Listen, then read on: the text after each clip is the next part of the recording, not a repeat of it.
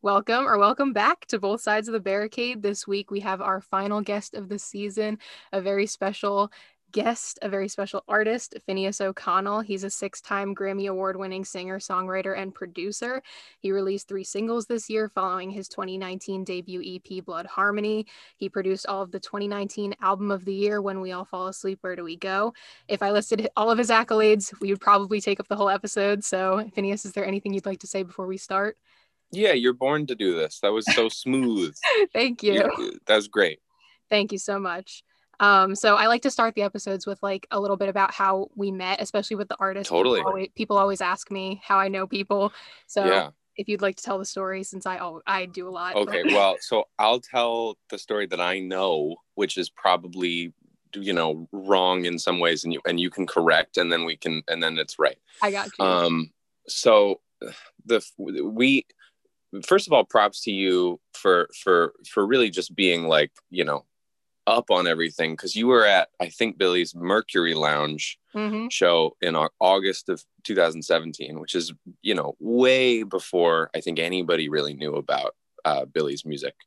And so that was during the period where we had sort of it was small shows. We had no entourage or anything. So we were like, I think she was just standing out on the sidewalk taking photos with people. Right. So I know you were there because of like, at the time it was like, that was literally the third show we'd ever done. So everything was more important than, anything else in the world to me at the time, because it was like the first, right? So I was like, just so shocked that anyone was coming to see Billy's shows. I was so excited that people were waiting in line to meet her. So it was all very meaningful. And then that led off into, we did another tour, right? That fall. Yeah. Where we played Baby's All Right. You were at that show, right? Mm-hmm. Wait, no, I was at the Philly show. You were World Cafe. Yep. Where we played in like the lobby of a venue. It was so small. That was so small. Yeah. So that was, that first US run we did, we played in a bunch of venues like that, where we were like, this is a venue? Like, it was like really there were people eating. There was like a crush of audience members actually right up where we were performing, and then otherwise it was just like a restaurant. So like when we played, like, I don't know, Hostage or something really quiet, it was like there was people, you just hear like knives and forks on cutlery. Oh, you're right. And again, like, we really, we were very aware, not that we're no longer aware, it's just harder to facilitate now. We were very aware that like the only reason we were having the fun experience was because of people showing up to the shows. So we definitely, like, I remember talking to you and Ian after that show specifically for like an hour or something, like a long time. Because we just stayed at the venue and hung out after that show. My dad was so mad. He was like, "You better get here." Like, I'm like, "No." I know. When I was like in my teens, I would go see shows in LA and would hang out with my friends at like there's like a Denny's around the street from the Wiltern in LA, and I would hang out with my friends at the Denny's after seeing like the Arctic Monkeys or something, and my mom would be very frustrated because it would end up being very late. But I was having like it was very, very perks of being a wallflower. I was like having the time of my life. Anyway, so that was November. That was actually October of 2017. October. And then 2018, right? We had a show in the spring, saw you then, and then another long, like, remember by the time it was fall of 18, like somehow like you and Ian, I was like I know their names, we really know each other. And so I remember I think were you at the Vivo show in New York? Yes, I was. So you were at the Vivo show in New York, and then Claudia and I had just started dating, and then you and Ian were backstage in Philly at what venue were we playing that night in Philly? What was the name? It's my favorite venue in Philly. I was going to say the only reason I remembered that venue really was I remember like posting our tour flyer, and you commented like, "This is my favorite venue in Philly." And like, I don't know venues in cities that aren't LA. And so I remember being like, "Oh, well, this must be good." Yeah. And we did end up having a really fun show. That was a fun night. Tierra Whack came to that show. Really? Oh my God. She was backstage. So we got to meet Tierra, which was really cool for me because I'm a big Tierra Whack fan. Oh, she's amazing. She's really good. So that was end of 18. And then 2019, just more, right? It was just, I mean, we Oh just yeah. toured something. I It's don't think crazy I to, went. I don't think I went like 2 or 3 months without seeing you guys that's for like crazy. at least That's like so a year cool. and a half period. Because you We guys were just constantly touring, which I loved. But we were very lucky to have you know, people in the audience that we recognize. I think it's one of the more fun things. I mean, now we play these venues that are like big enough that sometimes it's hard to see anybody, which is sad. But especially up until really mid late 2019, it was so fun because like we'd see you, we'd see like Joelle, like there's oh just yeah, people that it's like super recognizable and just such a treat. yeah. Yeah, Well, and like really fun. I met a lot of friends like through like That's so videos cool. too. Yeah. And like even over social media, like kids who would go to like LA shows, I would Right. know because I would like see on their Instagram like that they had seen you a bunch of times and like they'd follow me. That's so Yeah. cool. So it was things like that. And yeah, I remember like that day in New York, I don't even think I was supposed to go like to the Mercury Lounge show. Hmm. Like The my very first one. yeah, my friend like was like, "Oh, I can't go. Like I have to," because she lived in Boston and was like, "Take these tickets." I'm like, "Sure." Like cuz I was with a friend and I'm like cuz I was a fan, but I was just like, Yeah, "Oh, I wasn't planning on going. I just kind of came into sure. the city." And I'm so glad that I went, obviously. It was like Aw. such a fun show. And So you also, sorry to cut you off, but no problem. you I could tell this is funny to say, that just by virtue of the fact that you were at our like earliest show we ever did in New York, it was our first show in New York ever. I was like, I bet she and her friends like know what's up. And so I followed you, and then you would post like I found out about Kaylee Morg because of you, because I saw you going to her show, and then Yeah. like Medusa became like one of my favorite songs, but only because I had seen that you had gone to one of her shows. Like you're aware of artists like way before I am, which is Yeah, so cool. that's so crazy. Like to think that like I put like people onto art Yeah, and like I mean that's what I'm kind of doing here, but like right. it's so cool to me when people are like, "Oh my God, I started listening to this artist because of you." And I'm like, "That's crazy." Like because I just assume no one listens to the music that I post on my stories. Like so if they do, I'm We like I think to me one of my proudest moments ever is anytime I'm the person playing someone a song that they then end up loving for months and Mhm. months, or you know, in perpetuity for the first time. And Claudia and I both are always trying to do it to Billie. Like yesterday she played some song for me that I really liked, and then I sort of like put it on later and was like, I love that song. And she was like, I'm gonna show it to Billie. And I was like, You're like, that's fine. She's like, you better not show it to her first, which I get, because you feel really good about yourself when you tip someone off. And in yeah, fact, that was actually a really big part of my adolescence with Billie, was playing her a band that she ended up loving, her playing me an artist that I ended up loving. It was all kind of that sort of communal thing, and that's what friendships are too. It's a great common ground. yeah. I love it. But then yeah, I remember like that was the first time I saw you guys was like I was going into my freshman year of college. Now I'm a senior, which is Crazy. crazy.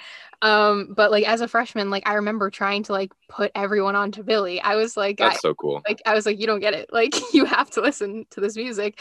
And it was like the same thing with like Brockhampton that year. Like I was just trying to like force these like smaller artists like into everyone's faces. And then like finally it caught on and I was like, okay, so now I gotta find something else. But like That's it so funny. it's like the best thing ever because I remember then like the next year she was getting huge and like Right. you guys were everywhere. Like people in my professors would talk about you guys in lectures and I was Wow. like it was like a shock for me because like I know I talk about them a lot, but like to hear it like on the other side, like my professors being like, yes, like this was an amazing like rising star. I'm like, oh my God, like this is so weird. But yeah. So You probably also get no props as soon as the artist is huge, right? Like oh, you're like, I get props. People oh, are okay, like, good. yeah, people, well, at least in my school, they were like, That's great. I'm because, glad to hear that. well, because they see like you follow me, they like, obviously you're on here. Right. They're like, how do you Sure. know her? How do you know this? Right.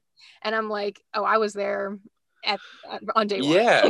Well, yeah, because you're there when it really, like, again, it's like, it's not that we value, I feel like we value every person who comes to a show the same amount, which is incredibly highly. But that being said, it's like your capacity to recognize people is like, when you're remembering your first couple shows ever and there's only 100 or 200 people at them, and then you meet five, you really remember those people. So I think that would be my kind of, I don't know, it's not even advice, but it's like whenever I've found a band phenomenally early, it's like I have an awareness that I'm like, my presence at that show, even if they don't ever meet me, is like making more of an impact than like my presence will be if I go to like a huge arena later, because they feel so grateful to be playing that tiny little venue. Mm-hmm. So I think that's very true. And yeah, you were doing it for like a bunch of people. I have a question for you. Mm-hmm.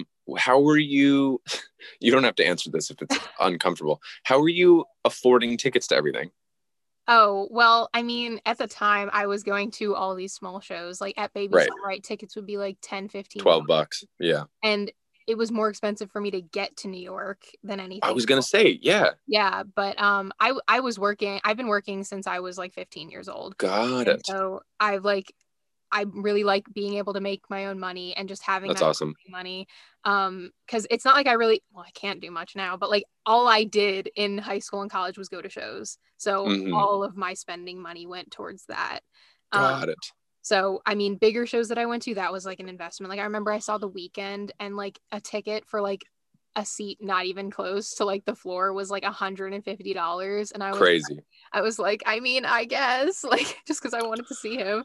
But yeah, so big tickets like that were like crazy for me to like get. But when it came to like all these, I think that was another reason I liked finding smaller artists, because then I was like, oh, Yeah. they're only going to be like $15. This is great. Right. Yeah, smart.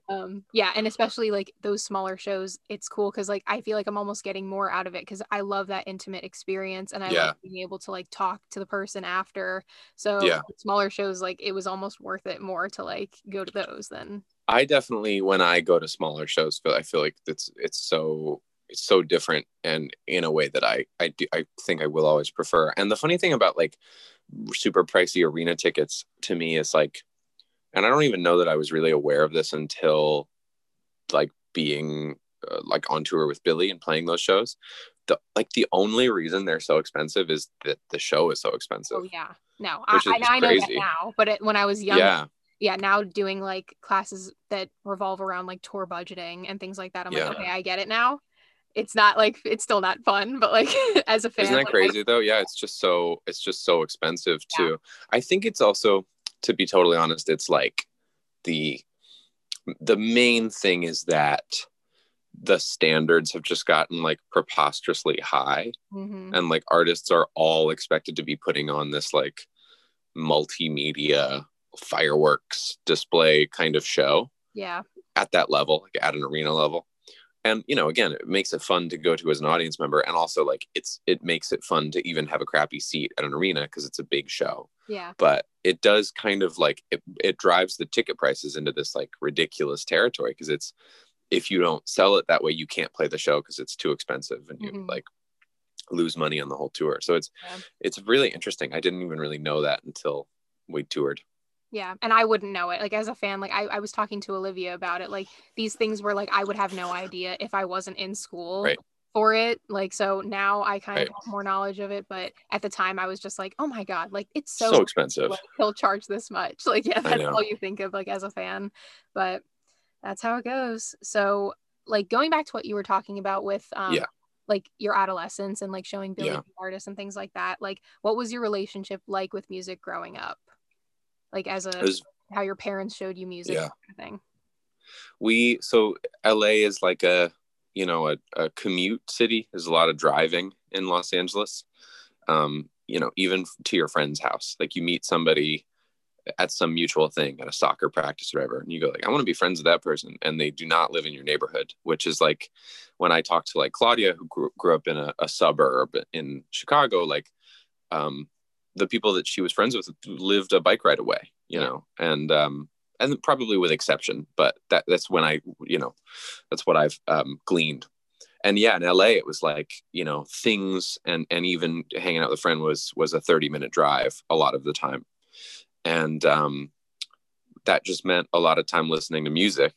And we were never like a radio family. I think it was because my parents like hated ads. Like the only time I remember listening to the radio was when there was like, when we were stuck in traffic on the freeway, my parents would be like, there has to be an accident, and they would turn on the radio to see like what the accident was, so the traffic report. But in terms of music, it was like they never had the radio on, and my dad made mix CDs like our whole childhood. I think they were on LimeWire. That's my memory of it. So Yeah. questionable legality, but he had this whole kind of Robin Hood mentality about it, which was like, listen, he was like, I bought all of these albums on vinyl, and then I bought them on CD, and now fuck it, I just have LimeWire. Yeah. And or I guess it was vinyl cassette, and then he was like, fuck it, I bought them twice. And you know, I can shoot holes through that, because like then time goes by and you're just downloading new music on LimeWire, and it's not whatever. You know, in many ways, the online music world, what the legal online music world just was too slow to catch up. Like, I mean, LimeWire, Spotify and LimeWire are the same thing. It's just that you can pay for Spotify, and LimeWire was illegal. Like, they actually are just the same exact platform.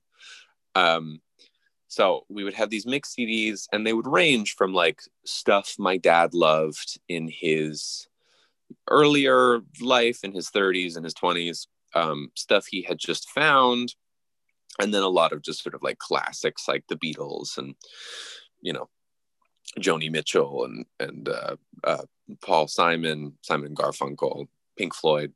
So that was sort of always being like played for us. And that was nice, because you'd get in the car and you'd have your favorite. I was a huge Avril Lavigne stan in my childhood. Same. I would there's her song "Complicated." I thought the name of it was "Life's Like This," because that's what her first line, I guess, right? Anyway, so I was always like, play life's like this, and I'd be sitting in like the back row of our Toyota Sienna, like looking out the window meaningfully, like, life is so difficult. And I was like 6, I was so young. And then, I think somewhere around like 8, maybe like 8 or 9, I got like some like off-brand MP3 player type thing. That like, my memory of it, and I could be wrong, is that it had like a little display where you could see like the name of the song, and then it had like play, pause, and then like skip and back. And so like you couldn't even browse your catalog. You could just like skip through I had like the a same CD. thing. I had the same thing. But I rinsed that thing. I loved it. And I, you know, had like I would load lots of different things onto it. And then I remember the first album I ever bought was Move Along by the All American Rejects. Another classic. Which I forget how old I was when I bought that, but to be super long-winded about it, what had happened was my buddy had a PlayStation, like a PSP, a PlayStation Portable, and he was playing some tune on it that was awesome, and I didn't ask him about it. And then for the next 2 weeks, I was like, God, whatever my buddy was playing on his PSP was so rad. And then I was at a friend's house, and a Kidz Bop commercial came on. And in the Kidz Bop commercial, they sang like the Kidz Bop cover of Move Along. And I was like, that's the song. And then I like went and downloaded the original, which is what I'd heard. But yeah, I mean, that was an album that I adored. And then, you know, just kind of the tipping point. I think it was like, again, like I saved up like allowance money or something at like 9. Yeah. I bought that album, and I bought Pirates of the Caribbean, the movie, to play on my, at the time, I think like iPod Touch or something. But again, it was like, it was so important. I was always listening to music. I was like a real headphone wearing kid. I just always was listening to music everywhere. And it just never ever went away. Just stayed and got more and more and more prominent. Yeah. Well, and I think like out of all the people I've like asked that question to, like your story is like so much a parallel to mine, because like sweet. Yeah, I was the same way. Like my dad, like he would make mix CDs for my mom, because my mom, like she was like That's cute. Yeah, she wasn't like a huge like music person, so she didn't like really, she loved like 80s pop, she loved Madonna, like, and that kind of thing when she was younger, stuff that you could dance to at parties. That's what she liked. And so Cute. like she wasn't like actively looking for music, but my dad was a huge music person. Like, I mean, I talk about him in like every episode, but like Bruce Springsteen and like The Cure, like when he was like in the 90s, like he was listening to like all those types of bands. Wow. So yeah, he would make those mix CDs for my mom. So that was a lot of what I heard when I was a kid. But then my dad, he would also like, he would listen to like Katy Perry and Lady Gaga and Avril Right. Modern, Lavigne. contemporary stuff. Yes. And like all these like pretty much like pop girls, like alt pop girls, which is what I listen to now. And so he introduced me to all of that. But I remember listening to All American Rejects and like Dashboard Confessional and like all yeah, all these bands that he would like put onto my little like, it didn't have a screen. It was literally just like Yeah. an MP3 player, and he would just put whatever on it, and that's what I would listen to. Like I didn't really have like a taste in music. Sure. But that's like, until, I'm assuming you were like so young, because that's the oh whole yeah, deal. yeah. Is like No, when I you're was, that young, like you haven't developed, yeah, like you haven't developed like your own like musical like proclivities. It's more like you know what you like and what you don't, and you skip what you don't, and you know yeah. what you do. My first like knowledge of actively like looking for music was like music videos. Like I would look, Yeah. I would watch music videos. So like Toxic by Britney, my parents Crazy. I don't think showed me that, and because like the music video is like super explicit, or like at least when Yeah. I was 8 it was. And then like Maroon 5, I remember they had like nudity in like in a music video, and I was just like, So what is this? that's so funny that you're talking about this, because I had the exact same sort of relationship with it. I watched every music video for every song I loved, and when they were like adult content, I was flipped out, because Yeah. I was like 7, 6, Yeah. 7, and I would either, yeah, I mean, I would either be like, oh my god, that girl's very nearly naked, or I would be like, oh my god, my parents, who again like weren't even like, they weren't even very strict, but I was like, oh, they if they were here, they would turn this off, because they would know that I'm too young to watch this. Yeah. So it was, yeah, my relationship with music videos, I remember them in the exact same way you do, which Yeah. is like, wow, that was explicit. Mm-hmm. Yeah, no, that was my biggest like thing. That was like kind of like the first like thing I've had with like these pop girls, like just very like scantily clad, Yeah, as my right. dad would say. And I just remember like my brother watching them with me too, because we had like the one computer in the house. Yep, So I'd of be like, I'm course. watching music videos, so you're gonna have to sit here and watch with me. But yeah, those are like the two that I remember specifically. It was like Maroon 5 and Britney Spears. And then when I got older, I started loving like the special effects in videos. Like Katy Perry's Yeah. was like one of my favorite videos ever, just because I loved the special effects makeup that they made her like look like an alien with. Mm-hmm. So it was that kind of thing. I just loved music videos. That was a huge thing for me. I think that's what exposed me to a lot of like the music that then I then started listening to, because I One was of the pop fan. one of the first videos I ever watched, I think, like, or maybe not that I ever watched, but one of the videos that I have like the most memory of is like Cry Me a River, the Justin Timberlake video, where he's Mhm. like floating around like he's like standing on his toes on railings and stuff. And again, it was like the sort of the impossibility of the shots, where I was Yeah. like, oh, this is so cool. Yeah. Well, and now you're making them. That's crazy. Like you get to see that like back behind the scenes. Okay. So wait, what was your first concert then? My first concert that was like a, you know, a hot, like a ticket I really wanted to go see. Yeah. Because before that was like, our friend is playing an open mic night, and I was like, oh, fine. And those were like, so I hated those. The first concert that I wanted to go see and went to see was Green Day when I was 11, at the Forum. And yeah, I mean, you know, like super cliche, like went and saw the concert and was like changed my life, was like that. I want to do this forever. Mhm. I want to do that. That was like the 21st Century Breakdown era, which was a very important album to me, Mhm. with like the song 21 Guns on it. And I mean, there's a lot of songs, like Last Night on Earth is really important to me. Like there's a lot of songs on that album that I love. Yeah. That was another band that my dad would like play for me. And he didn't censor music for me. Like Right. expletives were not censored, but like that's why like Same. the like sexual stuff I was like, whoa, like I don't know. Right, exactly. Because it wasn't like, Yeah, totally. yeah, but like he never censored music for me. Like I remember Right. like singing along to American Idiot like as like an 8-year-old. Yeah, well, and Green Day uses, it's a weird thing to say about a band, but they use expletives in like a much more inventive way than most artists do. Like my joke always is that most artists use, like, they say fuck that to like fill a syllable. Like they say it in a line to just like add a syllable. Yeah. And like Green Day will like construct a whole line around a swear word that like it's just very creative. Yeah. And so I think that also like got kind of an art pass in my mind, where I was like, but come on, that's a great line. Yeah. As opposed to like just gratuitous profanity or something. But yeah, so that was the first concert.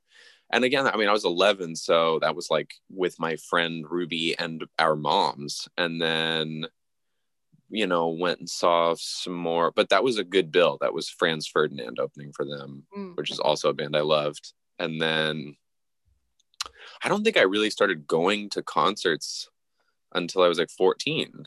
And then even then it was like, you know, I mean, you know exactly what it's like to be under 21 trying to go to concerts. Like you can't get into anything. It's crazy. Yeah. Like so, that's why smaller shows like really didn't happen until I was in like high school, because at least then you're 16. Yeah. And like most of them were 16 plus. But I remember not being able to go to one show. I wanted to see Muna, and they were playing at a place called like Boot and Saddle, which I don't even think is around anymore, which is sad. But they didn't let me go because I wasn't 21. I was like, not even if I bring my dad, and they were like, no.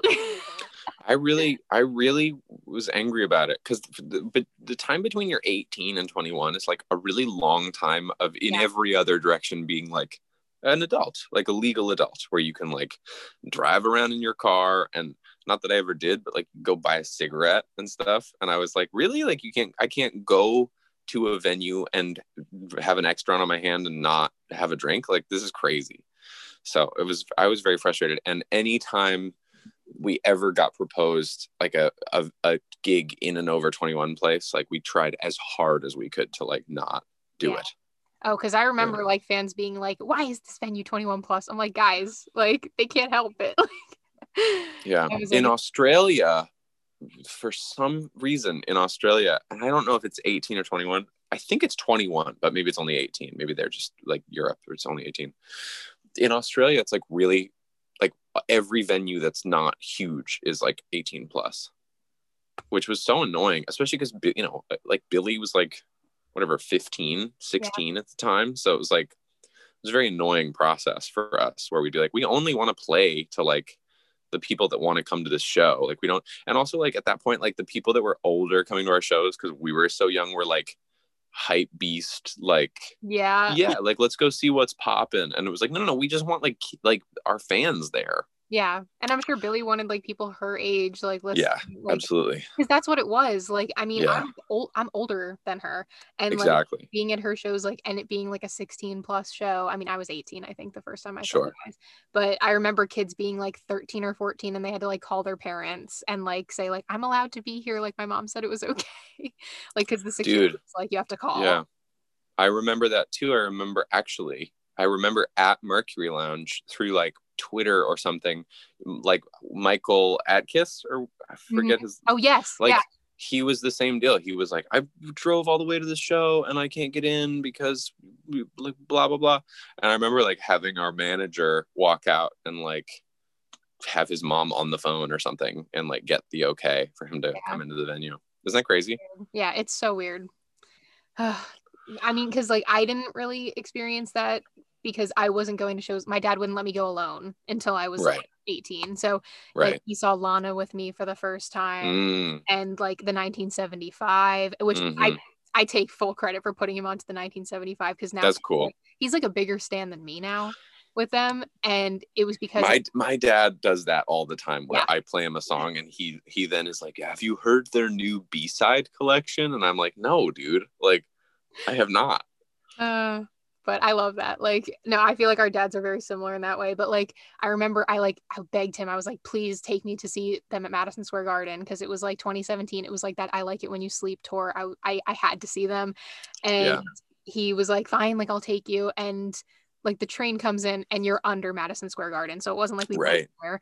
And he like at the end of the show, like I was like running around with my friends in the pit, but then he came up and he was like, they were amazing. He's like, we have to see them again. And we had tickets for like 5 shows for this tour that tour was really good. Yeah, that that stage setup with all the pillars was really cool. Yeah. Their shows are so fun. Yeah, we went and saw them at this LA venue, the Shrine, which Mhm. was an awesome show. Yeah. I know a lot of like, it's so funny because like I know a lot of like LA venues just because I always like see the tours or like Sure. special events that Yeah. like artists do in LA, and I'm like, God, I wish I could be there. But like I know all the venues because of that. But okay, yeah. So I have some fan questions. We'll skip over quarantine. We don't need to rehash quarantine. I do it every episode, and I'm like, it sucks. We know. Like, I have this theory too that like, how do I put this? Like, quarantine ultimately is going to be so short that like, however long this interview lives for you is like, there will come a time like not that far from now where it's like, oh wow, like it kind of like where this will be dated because of it. So that's true. That is true. Yeah, I mean today Moderna asked for FDA authorization too, so we got like 2 vaccines being authorized. Anyway, today in the news. Yeah, but exactly. I guess I will at least talk about like the fact that you had to cancel your tour or postpone it indefinitely. I'm sure that was like, I remember the only reason I remember it so well is because you like the last show you played was on my birthday, and it was in like North Carolina, and then the next day was supposed to be the show that I was going to in Philly. Yeah, we had like you and your whole family comped for that show. I was like my mom, like she got like a limo for like, it's so sad. She was like, it's your 21st, like let's do that. I'm like, okay. Yeah. Like, and then it got canceled. I was so sad, but it is what I know. it is. Yeah, I mean, obviously it's been such a bummer in every direction. I think, yeah, I mean, you know, and we haven't announced as of this moment. This is November 30th. I'm saying this because I don't know what'll happen in the future, but you know, we haven't announced rescheduled or new dates yet, and the only reason we haven't is because everyone else has done that and then had to cancel them again, and that just seems like, I understand why they did it initially when they really thought it wouldn't be that long, but it's like, yeah, I just would hate to schedule anything that gets like a fan excited that then they can't go to again. So I think we're gonna just wait until we're 100% positive we can play this show, and then we'll put them on sale. But yeah, that was a huge drag. I mean, that was the biggest tour venue wise we'd like ever done. We were super excited about it. You know, and instead, we've just been making her second album, which is really good. We're really excited about it. So we're lucky in that sense. But it is a little funny to think that like by the time we tour again, like we may have another album done. Like that's just kind of a crazy, because at the time we were so like album 1 mode. Yeah. And now it'll just be like, it's very bizarre. Well, and before, like I said, you guys were touring constantly. Like it would be like 2 or 3 tours for like the same like period of time. Yeah. And so I was just used to that. And now it's like, all the albums that came out this year, I'm not going to get to hear live for like. No, really, it's true. I feel really bad for the worst I feel for is like the artists that put out an album like right at the beginning of this. Like, the Strokes have that great new album that came out right at the beginning of this. I mean, Dua's album came out like in April or something. So sad about that. And they're so good. And it's like, yeah, it's really sad because even if they don't put out another album before the quarantine's over, it's like it'll still be old to them. Yeah. Which is the sad part. Yeah, and that's the thing. It's like a lot of my friends were saying, because like we're also like, well, what's next? What's next? What's next? Yeah. Like, we've seen this artist like moving on. Right. Things live for like a week in our like, playlists. Like, so it's like hard to be like, oh, we're still going to be excited about this album when it comes back around. I mean, like for a lot of artists like Rina Sawayama, I am so excited to see her live one day. I love her album. Same thing with Dua. Like Future Nostalgia was like such great album. And so I think it'll still be exciting. I saw her like show too, but I missed that because it was like the day after Thanksgiving. Was it awesome? It was really cool. Like the production value was like crazy, and she looked amazing. She never looked bad. Like, so just watching her for like an hour was like, that's awesome. Great. So yeah, that's at least held me over. I watched Coin's live stream show too. I love Coin. and They're great. they sounded really great on the live stream. And they're like, it's not that they aren't fun, it's just obviously not the same. Like for me, someone who went to shows like every week, I'm like, it's just not the same. But I It's do not the support same. the It's artist. not the same at all. And it's also like, we just did one in October, and like the fun part about it to me was like the rehearsal process felt like we were on tour again. Like we had our whole crew, albeit we were like all in masks and like, shoulder bumping each other or elbow bumping each other. But, the fun part was like getting to pretend we had a job again. And Yeah.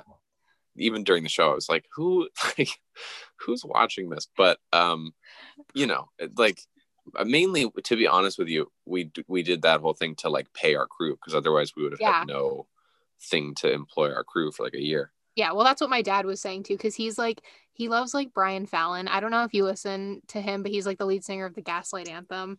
And Oh, got it. yeah, and I mean, like, I think you'd love his stuff, but he's like, my dad was like, I would just give him money if I could. Like, he was like, I just want to support him. Like, he'll buy That's all his sweet. merch, all his posters, like, watches his like, little like Instagram lives or whatever. And he's like, Uh-huh. I would just send him money if I could. Like, so whenever I complain, like, oh, it's not the same, he's like, well, you're just supporting like the artists and their crew and everything. So in that sense, it's nice still. And I watched your live, so Oh, someone was watching. I mean, not to say we weren't proud of it, and Oh we yeah. were, and the crew did such a good job with that sort of like integrated AR, VR, whatever the fuck it's Mhm. called. It was really cool. Yeah, it was really fun, but I'm in the same boat. It's like I just want to go to a show. Yeah. I miss them so much. But anyways, okay, I have some fan questions for you. Let's do it. There's also some questions from like my peers at school. So Cool. shout out to the Rowan Music Industry Program. And Nice. yeah, so the first one is, what is something that not many people know about you, like a hidden talent or special interest? I think this is like a question you get asked a fair amount, and so Mhm. you run out of hidden talents. I'm trying to think of something that's like actually of any interest. It's a very college icebreaker question. I Yeah. apologize. Like, I hate those. Oh, okay. I'm completely cutting off the hidden talent portion of this, but I'm using it because I'm so excited for her. Phoebe Bridgers, the wonderful artist who's nominated for a handful of Grammys this year, like 4, I think. Queen. Phoebe Bridgers beat me in a battle of the bands when I was like 15 or 14. And she was already amazing then. And she sang Georgia and a song called Waiting Room, and it was like unbelievable. And my band came in second place in her band. She Wow. was just alone on stage and she won. And I remember just being like, oh, this artist is amazing. And then we, would see each other once or twice a year, our whole teens. And then she had that kind of like moment with like Julian Baker. Mm-hmm. And so I was like, oh, it's really starting to take off. But that was when she was just sort of like opening for everybody. Yeah. And then I adored her first album and then love her second album, obviously. But that's my thing people don't know, is that I was Amazing. beaten in a battle of the bands by Phoebe Bridgers when I was like literally 15. And again, deservedly so. It was really good. Her voice, It's beautiful, yeah. I think I tweeted, I was like, I won't be satisfied until Phoebe Bridgers covers every song ever.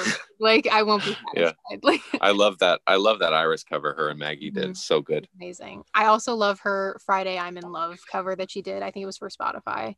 But I love The Cure and I love Phoebe, so her covering The Cure was amazing. Okay, how do you deal with creative blocks? Any advice for other aspiring artists or producers? I'm sure that's a question you get a lot too. I sort of like change my focus.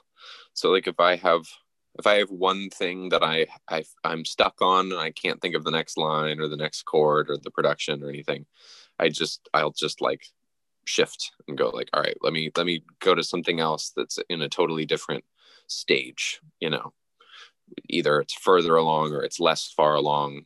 And then you kind of like get the gears mirrors working again. And then sometimes you can just switch back over and actually like you'll have solved it. But it's a little bit like, I mean, it's a little bit like a real life version of like actually doing a puzzle. Like you're like, I cannot find this piece no matter how hard I look for this one piece. And then you find another piece and then you find the first. Like it's, they just kind of like have to like stay loose a little bit. Yeah. But it happens, you know, I think it happens to everybody. And the more years I've done this, the more I'm like good at just knowing when to like quit for the moment. Like I think there was a period of time where I would just like base my whole self-worth on like the idea that I'm having right now. And the more time goes by, the more I'm like, like it's not like do or die if I come up with this moment right now. Yeah. No, I think that's very true. And I think not having tunnel vision helps, like you were saying. Yeah. Like just having other projects that you can work on and like step away from the same time, you know? Yeah, I think one of the more fun things about like my professional life is that I have, even if you subdue it down to like only Billy's music or something, like there's always like some different thing to look at where like, you know, for example, like working on like if I got stuck on the song we're working on today or whatever, there's still like a mix to approve and give notes on for another song. Yeah. Just something to like distract yourself and then come at it from like a new perspective. But in the broad scheme, it's like a lot of like, ooh, I don't have any good ideas for my own music. Let me shift over to like a, you know, something else I've done this year, like you know, the Demi Lovato production or the Justin thing. It's like something to work on that's other than me. Yeah. Very true. I like this question. What's the craziest or funniest thing that has happened to you on tour? I always like hearing these stories. If you have one. Well, it's like, it's not that I don't have one. It's like I have to actually like really remember stuff. Oh yeah, it's been a while. Yeah, let's see. I mean, there was this one time we went on tour and then Tom Hanks got coronavirus and then everybody had to come home. Let's see. Well, okay, this is just the thing that I'm thinking of and remembering right now, but we played Lollapalooza 2018 fun show. I was there. Yeah. And then Billy immediately broke her ankle or sprained her ankle backstage after the show. And the way that Lollapalooza works is like, it's just in the middle of like that. What is the name of that park? It's called like Grant Park, right? Yeah. And it's just in the center of downtown Chicago. Mm-hmm. And so getting back from that to your hotel is like insane because it's like hundreds of thousands of pedestrians walking around or like people from the festival. And so we were like in gridlock traffic with Billy with a broken ankle. And the driver's like, I can't get down like the 2 blocks until your hotel room or till your hotel building. And so Brian, our tour manager, like a Sherpa, put Billy on his back and just like sprinted several blocks down, like and of course, because kids are like this, everyone was like, it's Billy, and then like chased after her being carried on our tour manager's back. Yeah, that was I will not soon forget that. That was entertaining. That's real dedication though, putting her on his back. Yeah, there's a lot of like any footage I have from like backstage at shows, like because Billy had like shin splints and she'd break an ankle or whatever. She's always being carried on like my dad's back or Brian's back or somebody's back. It's so funny. I know. I feel so bad every time I see that like tape on her legs. I'm like, oh God, I just know she's hurting. It's kind of a combo of her being accident prone and also like just like going so hard on stage. Like she's just like jumping for 2 hours. That too. This is probably a hard one, especially with this being so like unexpected. But where do you see yourself in 5 to 10 years? I like thinking about that. Well, you know, I'll start with like where I'd like to be. I mean, to me, there's within the world of like music, there are so many projects like I really want to be involved in. I really want to score movies and I really want to do some form of like musical theater project, like write a musical theater, like a show or something. So those are things I haven't done that I'd like to do. You know, I'm so lucky to get to work with artists I love as a producer. So hopefully I'm still doing that. I think 10 years down the line, like I'd be 33. So I'd love to have like a child. That'd be cool. I would kind of, Claudia can attest to this. I would kind of like to have a child now. And Claudia's like, absolutely not. And probably for the better, but were it only my decision, I would be like, wow, let's have a kid. And with your job, like you'd be traveling a ton, I feel like. I think, yeah, you're totally right. I think it's partially just like the COVID fever where I'm like, I'm like, I'm home all the time.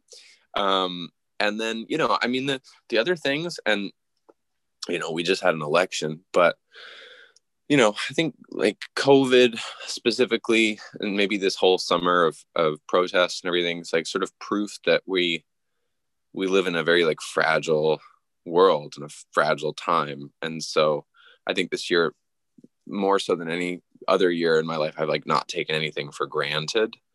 So yeah, I mean, I'm just hopeful that we are further down the right path 10 years from now. I mean, obviously like these past 4 years, we've sort of like gone in like the exact opposite direction that we should be. So yeah.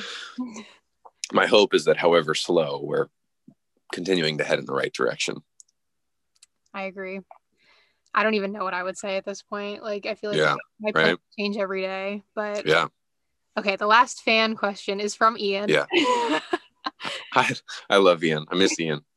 He was like, you have to like put this question. He was just like, how much love do you have for Jordan and I? And what was it like meeting us? But you kind of already touched on that. So I did. I think when you and I, you know, we had someone like summon you backstage. Yes. In fall of 2018. Mm-hmm. And Claudia was with me for the first time. We'd like really just gotten together. And I was like, oh, Jordan and Ian are coming. I was like, cool. And she was like, who are Jordan and Ian? I was like, oh, they've been to a bunch of our shows. I was like, they have like real perks of being a Wallflower vibes. Like they're like characters out of like a book that you would like, you're like, I wish those characters were real. We are kind of like Sam and Patrick. At the time we were very Sam and Patrick. Yeah. Right. But no, I adore you both. I think, you know, it's again, like, just like you were saying that you've met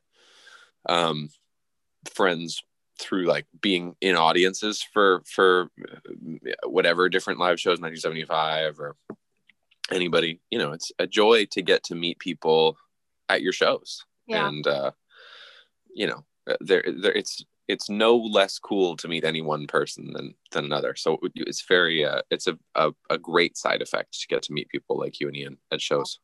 And it was so nice meeting Claudia too. I felt like we had a great time like talking to her that night. And yeah, well, you guys were so nice that night. Yeah. It was really cool. You'll have to say hi to her for us. Will do. Okay, and then I have a couple questions. Get them. So do you think that there's something, well, you kind of touched on this, but do you think there's something to be said for being a smaller artist and being able to form personal relationships with fans and truly interact? And do you ever miss that part of like your career? I mean, to some extent, right? You don't miss like not being a Grammy winner. That's funny. Well, yes, I think everything sort of changes. I walk the really lucky line of like still being a pretty small artist myself, and so I kind of can get that fix when I want to. Like when Billy and I come off a tour, like even because we can't tour this year, but like last year we did this like tour across like Texas and like Oklahoma in the fall, like the first week of October. Mm-hmm. And we were playing like arenas, and then she was like headlining Austin City Limits or playing high up on the bill or whatever. Yeah. And so we were playing these huge venues, and I came home for like, you know, 5 days, 6 days, and then did a solo run in like the rooms that Billy and I had played a couple years earlier. Mm-hmm. Played like Lincoln Hall or something like it in Chicago. Actually, I think it was called like Thalia Hall. And then played what is that fucking venue in Boston called? anyway, played like a bunch of rooms that Billy and I'd played literally like 2 years earlier or a year and a half earlier. It was Mhm. so fun to get to Yeah, like go right back to that, that's true. vibe. Yes, you get like the best of both worlds in Yeah, that. exactly. And I've gotten to like, I think you were there. Like I've gotten to play like a bunch of the venues that Billy played when she was just starting out, like played like Baby's All Right and Yep. um, you know, the Troubadour and stuff like that. So it is really fun to get to do that. And then with Billy, you'd have to ask her in terms of like what she misses about it. But I think the thing that happened to Billy, which sort of I haven't had happen, which I'm kind of grateful for, is like we were always playing catch up on the venue size.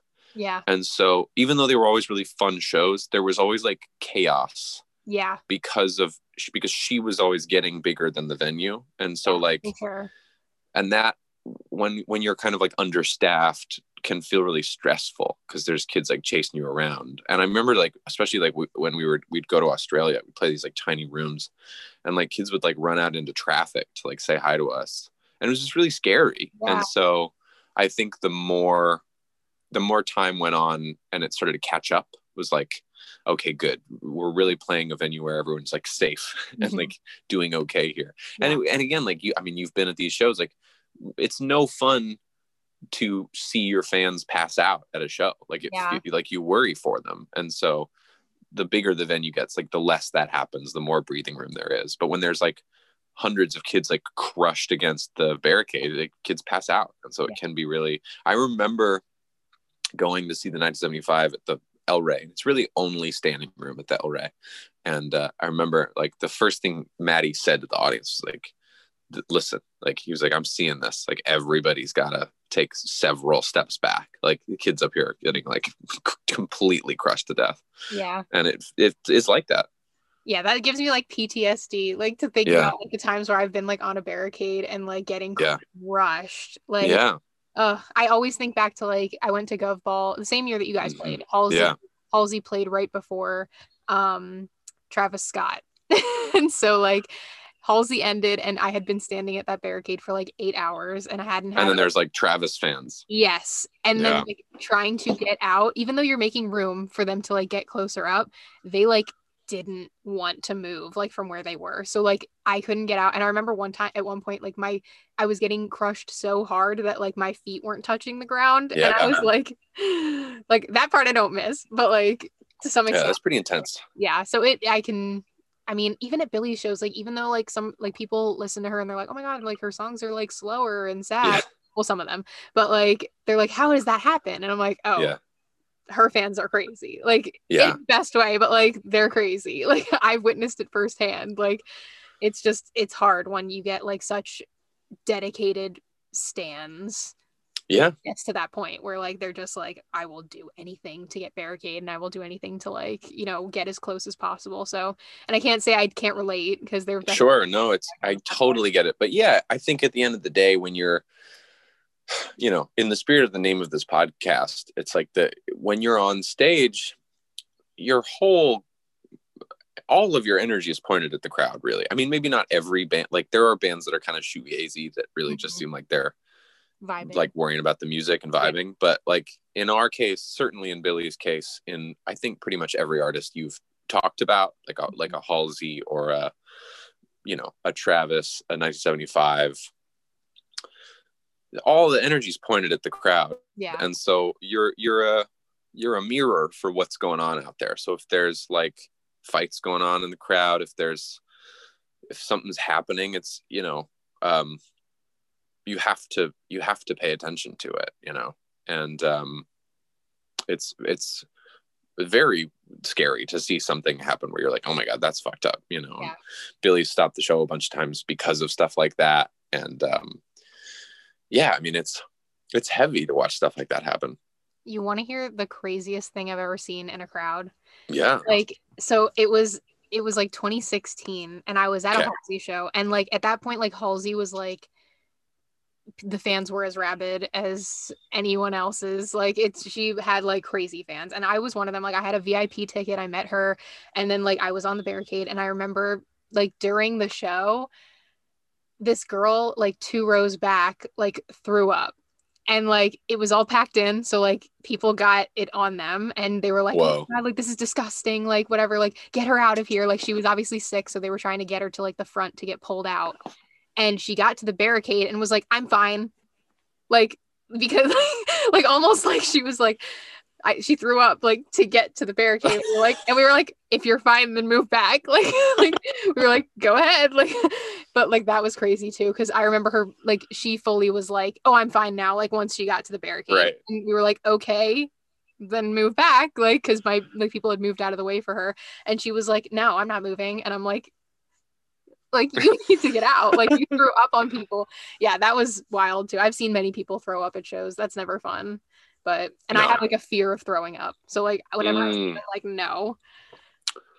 Well, even I don't have a fear of throwing up, but anytime anyone throws up in like really close proximity to me, I'm pretty grossed out. Yeah, it's I don't.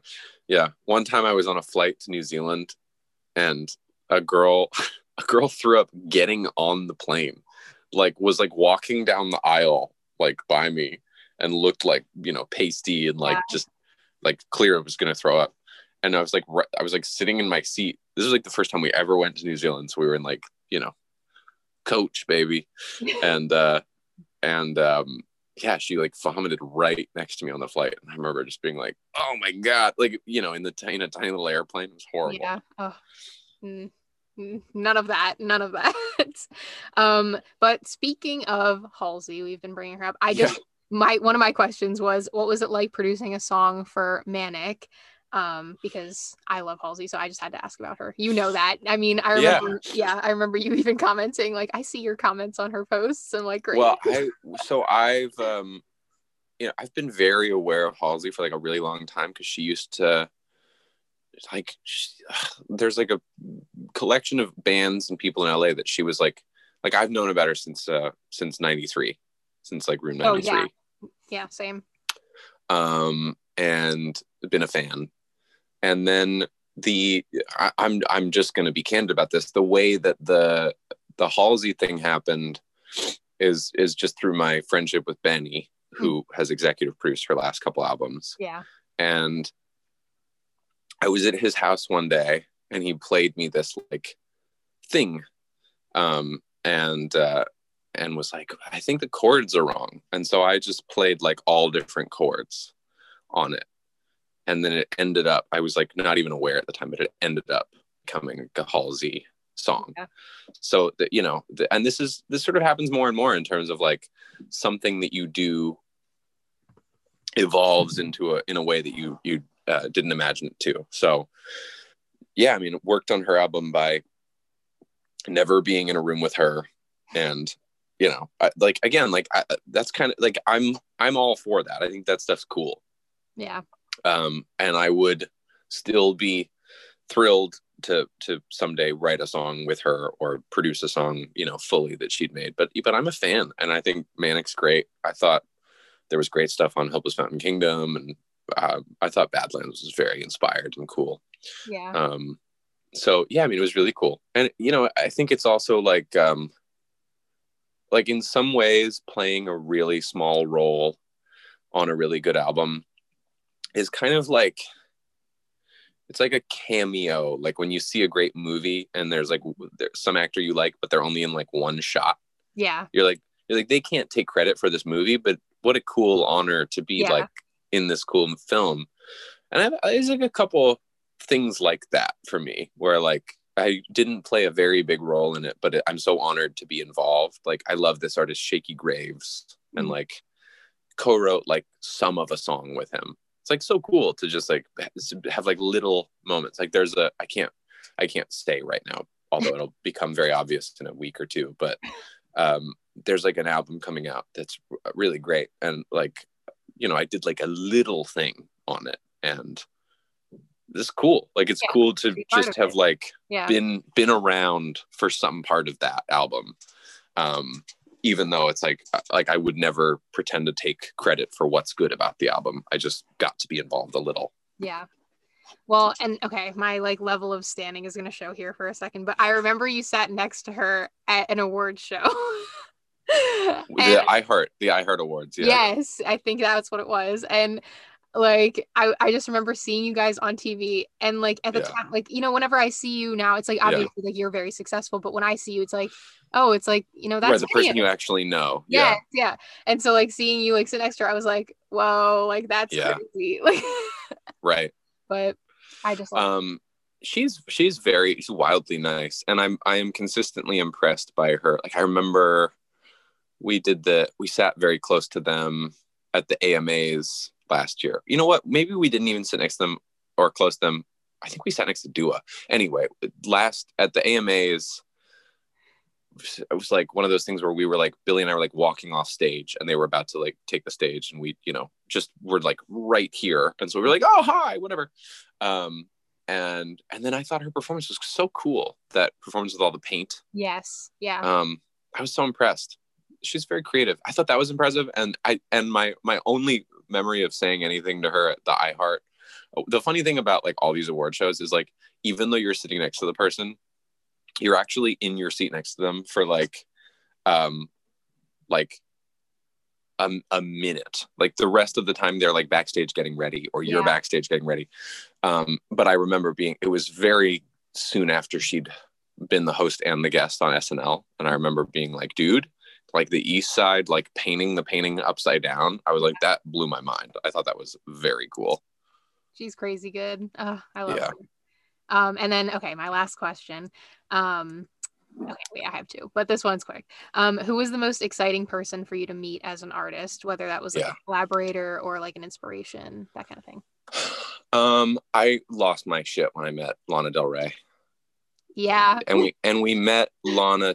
I don't know why this is important, but we met Lana when we were like, it was way before now, if that makes sense. Yeah.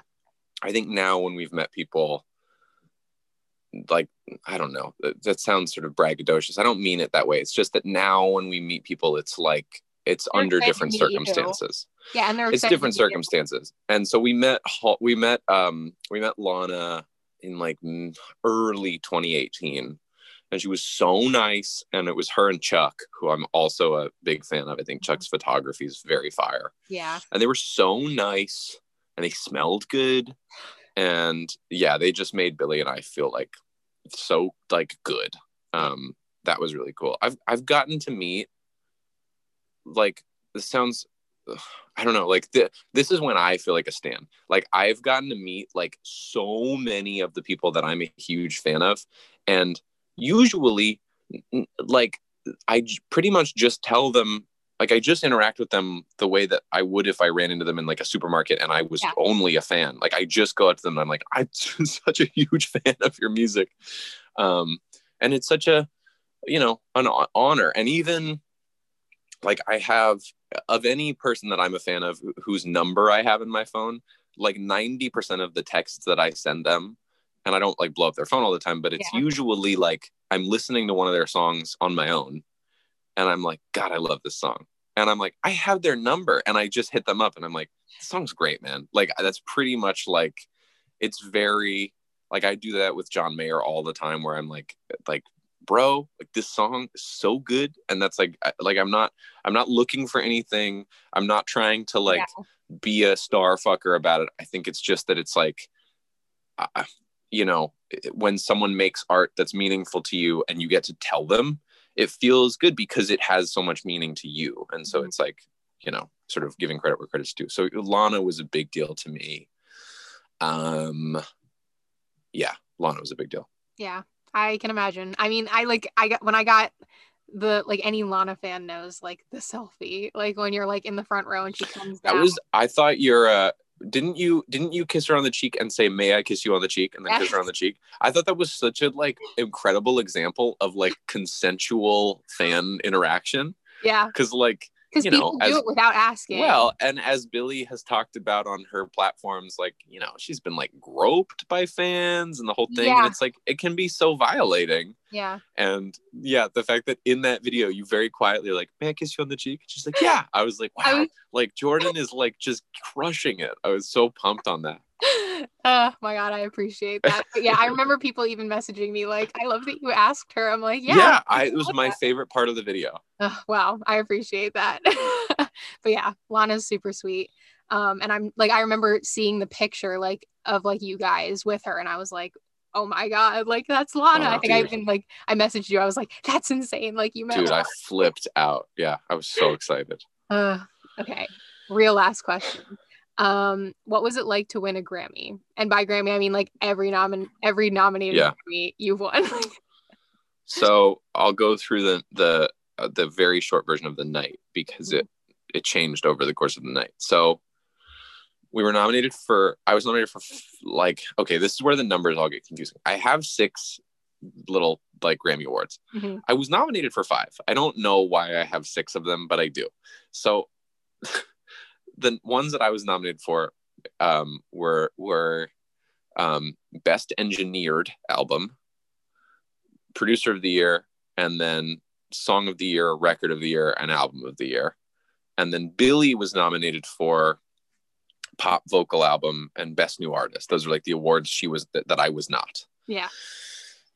And so the way the Grammys works is like a couple of those awards are televised and most of them are not. And so the 3 that we were nominated for that were not televised were Engineer, Pop Vocal Album, and Producer. And so I wasn't even in the room for Engineer because we're like rehearsing for our performance later or something. And I had called our mastering engineer and our mixing engineer and said, like, if we win this, like, you guys go make the speech. Because I thought that would be nice for them. And also, like, mastering and mixing gets nominated for like Record of the Year and Album of the Year too. And they weren't going to talk if we won that. So I was like, have your own thing. So I think all I thought at the beginning of the day was like, the only actually disappointing thing will be if we just lose everything. Like I was like that would be sort of like a bummer if we're like nominated for so many things, we don't even get one. And so as soon as we got one, which was Engineer, I was like, well, then like I'm done. Like we have a Grammy. Like that's one more Grammy than I ever thought we'd have in our whole lives. So the pressure was kind of like immediately off. And then what happened next? Then I went in and like sat for the rest of the technical awards. And then when I won Producer, I was just like, this is completely absurd. Because I really thought it was gonna be Jack that year. Yeah. I actually thought there was a lot of really deserving people. I thought Ricky was very deserving too, who did Truth Hurts and a bunch of other stuff. Mm-hmm. So that was a huge honor. And I just was like in shock after that. And then the actual awards. Oh, and Billie had won Pop Vocal. So we like by the time the actual award show had started, like we'd already between the 2 of us, we'd won 3. And so I was like, this is like, I'm perfectly happy to just sit here and clap for Lizzo and Lil Nas X or whoever wins everything. And then kind of as the next what was like 4 awards like went on, like it became like more and more embarrassing because it was like the funny thing about winning an award and specifically a Grammy is like, I've said this a bunch, but like being nominated is really an honor and really cool. Yeah. And then winning is very weird because you're beating, like in our case, we were like beating out like Ariana and Lana and Lizzo and Vampire Weekend and Bon Iver, like artists that are like legendary, important artists to me. And so you're like winning this award over them, and in your head you're like, well, I didn't make anything better than these artists. Like these are great albums. Yeah. So it's bizarre. I mean, we feel very grateful, but like we at this moment we're nominated for like another 3 or 4 this year, I think. Mm-hmm. Yeah, congratulations, by the way. Thank you. God, I really hope Meg Thee Stallion wins song and record. That would be amazing. I just want to hear her speech. Huh? I want to hear her speech. Thank you very much. I'm just a huge Meg Thee Stallion stan, so I really want her to win. I think Future Nostalgia should win album. I think Meg should win song and record. Yeah. I think she should probably win Best New Artist too. I think she should probably win all of those. Yeah, the Yeah. only other person I'm like best new artist is Phoebe, because like Punisher is like my favorite album of the year. So I'm like, I think Phoebe's very deserving. I just I think think she'll win. I think she might win. Was it best I alternative? hope she wins like alternative album or Yeah. like rock song or Yeah. something. I just think Meg has had like the inarguably the Yes. biggest impact this year. And I think just with the climate this year and what she did on SNL and yada yada yada, I think she's very important. Yeah. So anyway, that's my Grammy hopes for this year. Well, that actually brings us to well, if you have any questions for me, feel free to ask. You don't have to. You do not have to, but if you do. And then we'll just talk about like our favorites 2020. So if you don't have any, we can just go into that. But favorite what out like music? Yes, just like I have a current favorite section where we kind of plug like our favorite like song or I love Dominic's album from this year a lot. Love that Strokes album a ton. Like huge fan of that album. I love Punisher. I cannot stop listening to Body Yaddy Yaddy Yaddy Yaddy Yaddy Yaddy Yaddy Yaddy. Yep. I love that song. It's so good. And then I mean those are the ones that jump to mind. But I listen to music all the time, so there's more than that. I think, my favorite albums this year. I mean, like next week is like the last episode of like my podcast season, so I'm going to talk a little bit more about it then because I don't have a guest, so I have things to talk about. But you don't have to say it now then. Well, I mean, like my favorite. I've been listening to, this isn't new, but like Kendrick Lamar's "Damn" I've been listening to all week. That I just talk about. Unbelievable album. Yes, and I just remembered it existed, and I've been listening to it on and on, like on and on.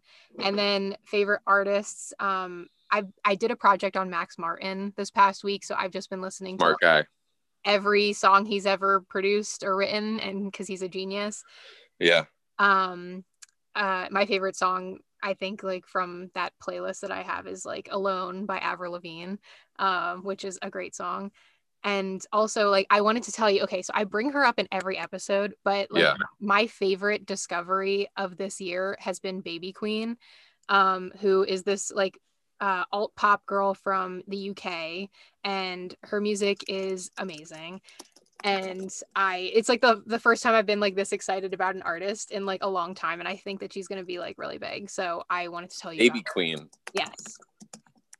I'm looking her up. Yes, because we always share like new music, but she's great. And then like obviously Punisher is one of my favorites. I also love the Glass Animals album, Dreamland, that came out this year. They're so good. Yeah, that album's great. So that's pretty much it. But yeah, so that's pretty much the episode. Well, thanks for having me on. I appreciate it. Yeah. You should all stream Phineas's music. He has songs Where the Poison Is, What They'll Say About Us. By the way, What They'll Say About Us might be my new favorite of yours. Oh, thank you. I appreciate it. Like Hollywood Forever was a long time favorite. It's still up there, but I love thank you. I really appreciate it. Of course, the Blood Harmony EP. And he's at Phineas on everything. I'm sure you all know him already, but that is what it is. And with that being said, this episode can be listened to on Spotify and iTunes. You can watch it on YouTube. You can follow us on Instagram, Both Sides of the Barricade, on Twitter, BSOTB Pod, the acronym, and then pod. My Instagram and Twitter are JTaylorLDR. Follow, subscribe, like, download, rate, comment, all of that. Thank you, Phineas, for being on. Love you, Jordan. Yes, love you too. And thank you so much for listening. Of course. Goodbye.